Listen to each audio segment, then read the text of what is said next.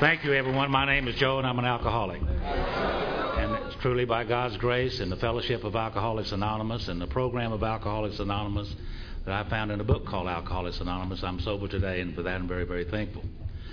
Charlie. Hi, everybody. My name is Charlie Parmlett. I'm a very grateful recovering alcoholic. Hi, Charlie. Because I'm a member of the fellowship of Alcoholics Anonymous, and by the grace of the power that I found in the 12-step program of Alcoholics Anonymous, I haven't found necessary to take a drink for 10,516 days today, one day at a time, and for this I'm grateful. It's great to be here. Joe leaned over a while ago and he said, Charlie, this is one of the finest looking bunches of sick people we've seen in a long time. Isn't it great? We always like to say as we start one of these things that we do not consider ourselves to be the gurus of the big book Alcoholics Anonymous. We don't consider ourselves to be the experts on anything at all. We're just two old drunks, met together several years ago, found we had a mutual interest in the big book. We've studied it together for quite some time. Hopefully, we've learned a few things about it. And those few things we've learned about it, we just love to be able to share them with other people. We do not attempt to speak for AA as a whole, and you are most certainly free to agree or disagree with anything that we say throughout the entire weekend as you see fit. In fact, if you hear us saying things that can't be reconciled with what's in the big book Alcoholics Anonymous, we suggest you just don't pay any attention to those things. And we'll do our best to keep most of our conversation centered on the book itself. If we're going to study the big book Alcoholics Anonymous, which of course that's what we're here for this weekend, I think it would be well if we would go back and look at just a little bit of the history behind the book, be able to see what happened to some of the first people that put this thing together. And by looking at that history, then it's going to make it a lot easier to understand the book itself as we go through that. And what we like to do to look at some of the history is go to the forward to the second edition, Roman numeral 15, and we'll start with the last paragraph on that page. So everybody that's got your books, if you're ready, Roman numeral 15, and the last paragraph on that page. Joe? One of the things that's helped me over the years in studying Bill's writings, and he does this in most all of his writings. So if you kind of follow along with what he does, and you help you understand some of his writings. For instance, he'll always tell us what the problem is. Then he'll just tell us the solution to that problem, and then he'll give us a practical program of action to implement the solution that he just described. He does that in most all cases in his writings, so that kind of helped me in understanding how Bill writes. So on the bottom of the page, on Roman numeral page 15, he said the spark that was to flare in the first AA group was struck in Akron, Ohio in June 1935 during a talk between a New York stockbroker and an Akron physician. Now we know that New York stockbroker to be this fellow named Bill Wilson. I think we're treating Bill pretty good when we call him a New York stockbroker. He really wasn't. He was a New York City stock speculator. He made his living out of selling fast, talking to slow-thinking people. I don't want to take anything away from Bill because he's a great man. But I think we all need to realize that he's a real alcoholic, just like all the rest of us. And understanding that, it'll make it easier to understand the book. Because after all, Bill is the primary author of the book. The Akron physician is this fellow named Dr. Bob Smith. Now, 6 months earlier, the broker had been relieved of his drink obsession by a sudden spiritual experience following a meeting with an alcoholic friend who had been in contact with the octa groups of that day. A little later on, we're going to get into Bill's story, and we're going to see in Bill's story where he had what he always called a vital spiritual experience in the town's hospital in December of 1934. But prior to him having that spiritual experience, certain things had to take place in Bill's life. And one of the things was that this meeting with the alcoholic friend took place in the latter part of November 1934. And this was a fellow named Ebby Thatcher. And Ebby Thatcher came with Bill and sat down with Bill in Bill's kitchen. And he gave Bill what turned out to be two vital pieces of information. He said, Bill, people like you and I who have become absolutely powerless over alcohol, if we're going to recover from that condition, we're going to have the aid of a power greater than human power. He said the doctors and the ministers and the psychiatrists have tried to help people like us, but the human power doesn't seem to be able to do the job. And he said we'll have the aid of a power greater than human power. And he said, I've been attending meetings with a group of people called the Oxford Groupers. And they told me if I could have a spiritual experience, that during that spiritual experience I would be able to find that power and I would be able to recover from alcoholism. He said also they have given me a practical program of action. And they guaranteed me if I would follow that program of action, I would have the spiritual experience, I would find the power, and I would be able to recover from alcoholism. And he said, look at me, Bill. It's been 2 months since I've had a drink. Now, Bill knew about Ebby Thatcher, and he knew how Ebby drank. In fact, Bill had always said, if I ever get as bad as Ebby Thatcher, I'm going to quit drinking. And here's Ebby sitting in Bill's kitchen, and Bill is about 2/3 drunk, and Ebby's been sober for 2 months. This made a great impression on Bill when he told him of the solution, the vital spiritual experience, and he told him of the practical program of action necessary to have that spiritual experience. But that isn't everything Bill had to know. Let's go a little further. He said he had also been greatly helped by the late Dr. William D. Silkworth, a New York specialist in alcoholism, who is now counted no less than a medical saint by AA members, and whose story of the early days of our society appears in the next pages.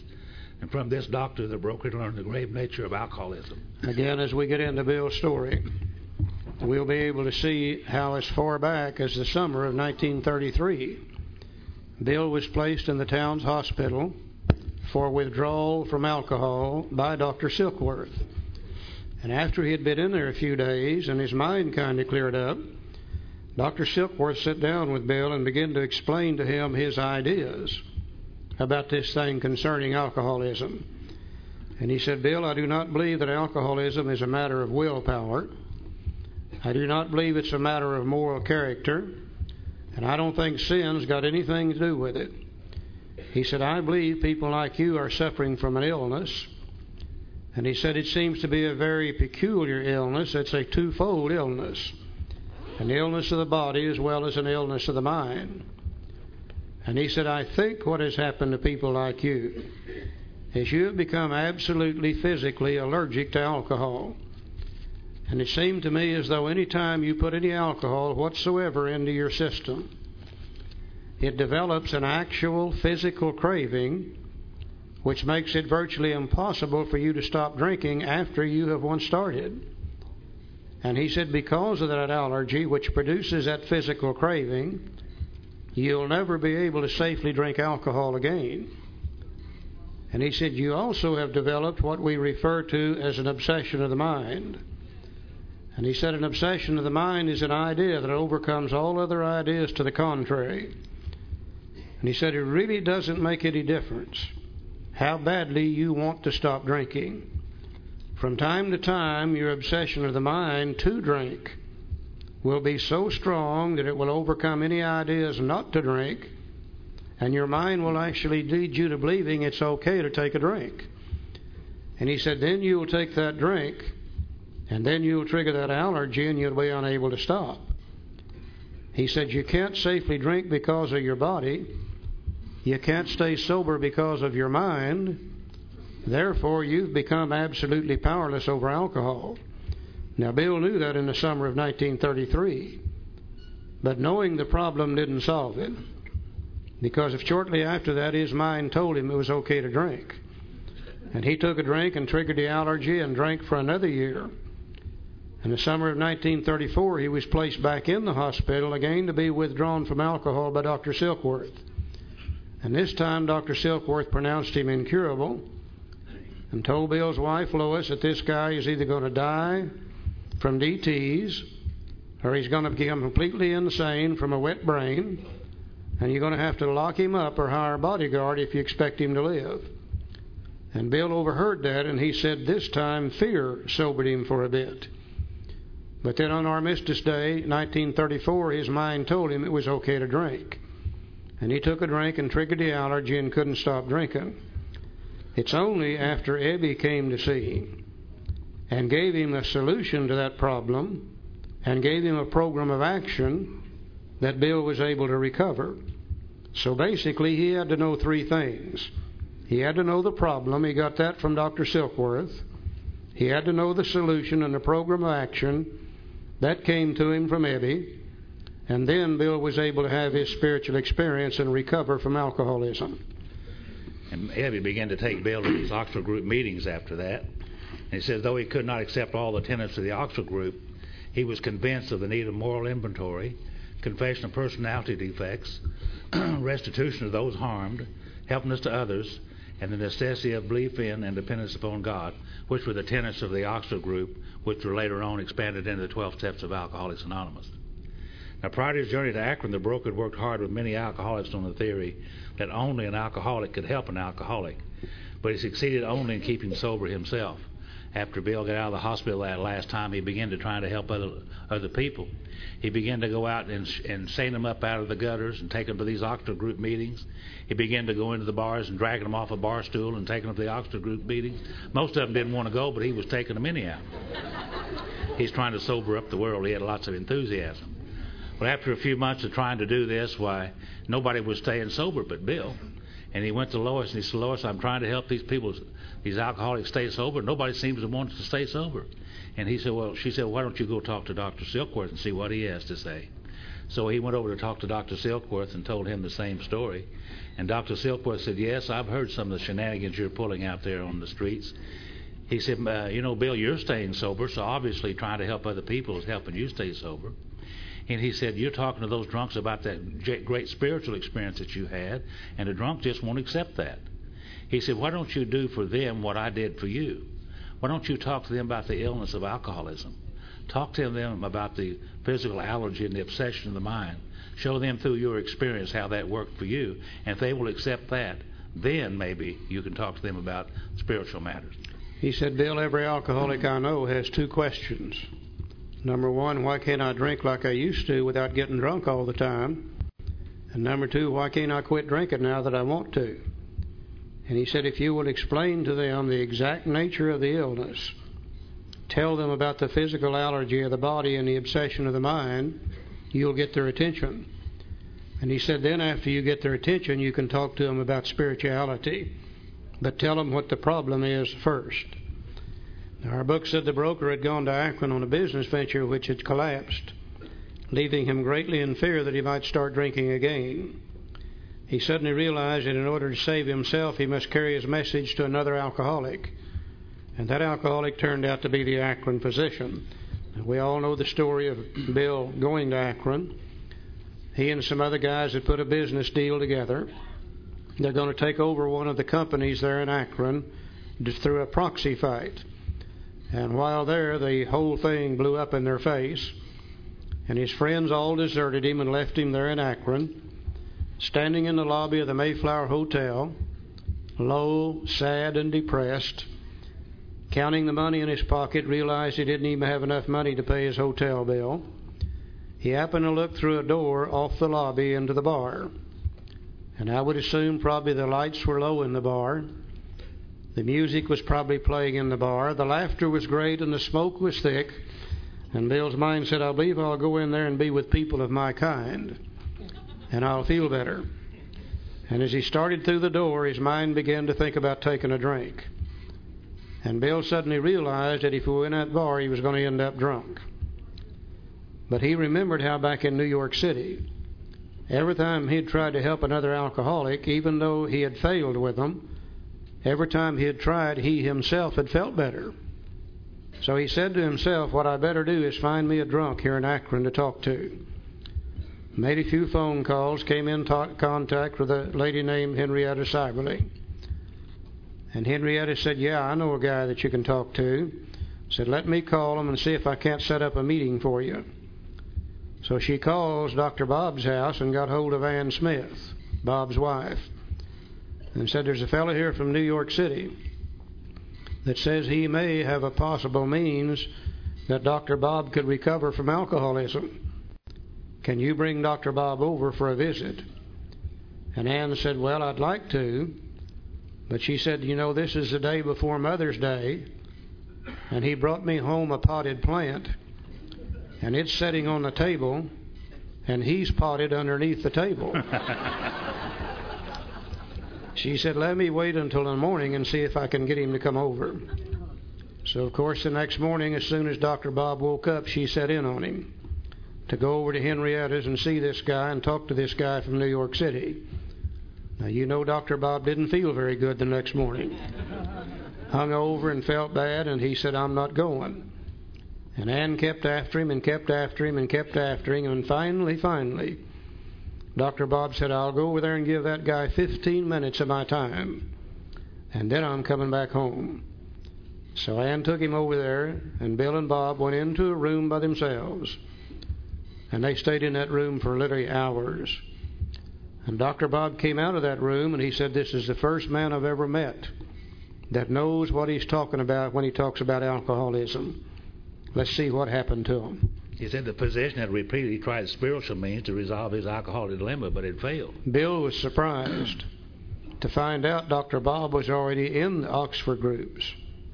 He knew more about the solution, the spiritual experience, and the program of action that Bill knew. But he had never been able to apply it to the depth necessary to recover, because he didn't know what was wrong with him. You see, he thought it was willpower. He thought it was moral character. He thought it was sin. Why would he not? That's what everybody had told him up until that time. And what really interested him was the message that Bill had to carry regarding the problem, not the solution, not the program of action, but what alcoholism really consists of. He said, but when the broker gave him Dr. Silkworth's description of alcoholism and his hopelessness, the physician began to pursue the spiritual remedy with a malady for his malady with a willingness he had never before been able to muster. He sobered never to drink again up to the moment of his death in 1950. You know, Bill went in there, and this time, for the first time, he began to talk to Dr. Bob about the allergy to alcoholism. He told him that every time he would go down by the bar and had every intention to have a drink or two, he would drink more than he intended to, and he'd drink more that night or the next day, and he'd be off and running again. And he said this Dr. Silkworth had told him that was a physical allergy that caused him to want to crave more drinks after he took a drink. And Dr. Bob said, well, yes, I drink just like that. You know, you really know what you're talking about. That's the way I drink, too. I would want to have one or two drinks, and the next thing I know is I drank 3, 4, 5, 10, or 15, or 20 and didn't know how I got started. He said, you call that a physical allergy? He said, that's right.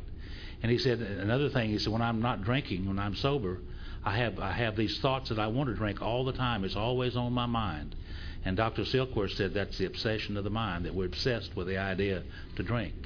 And Dr. Bob said, well, I have those same kind of thoughts. You really know what you're talking about. So they reached a rapport through the illness of alcoholism and explained it in great detail. And Dr. Bob said, that's me. That's just the way I drink. You really know what you're talking about. So they had some identification going. You know, this is the first time that Bill had tried this. Everybody back in New York City, he had always talked to him about the solution, the great spiritual experience, the big white flash he had had in the town's hospital. But he sat down with Dr. Bob. He didn't talk to Dr. Bob at all about Dr. Bob's drinking either. I'm sure that's what Dr. Bob expected to hear. Everybody else had talked to him about his drinking. But Bill said, let me tell you about my drinking. And through the sharing of his story, talking about his own allergy, Dr. Bob could see himself immediately in it. Through the sharing of his own story, talking about his obsession of the mind, Dr. Bob could see himself immediately in it. And he could see where he had become absolutely powerless over alcohol. And for the first time, he was completely defeated when it comes to alcohol. Then he began to apply the little program of action.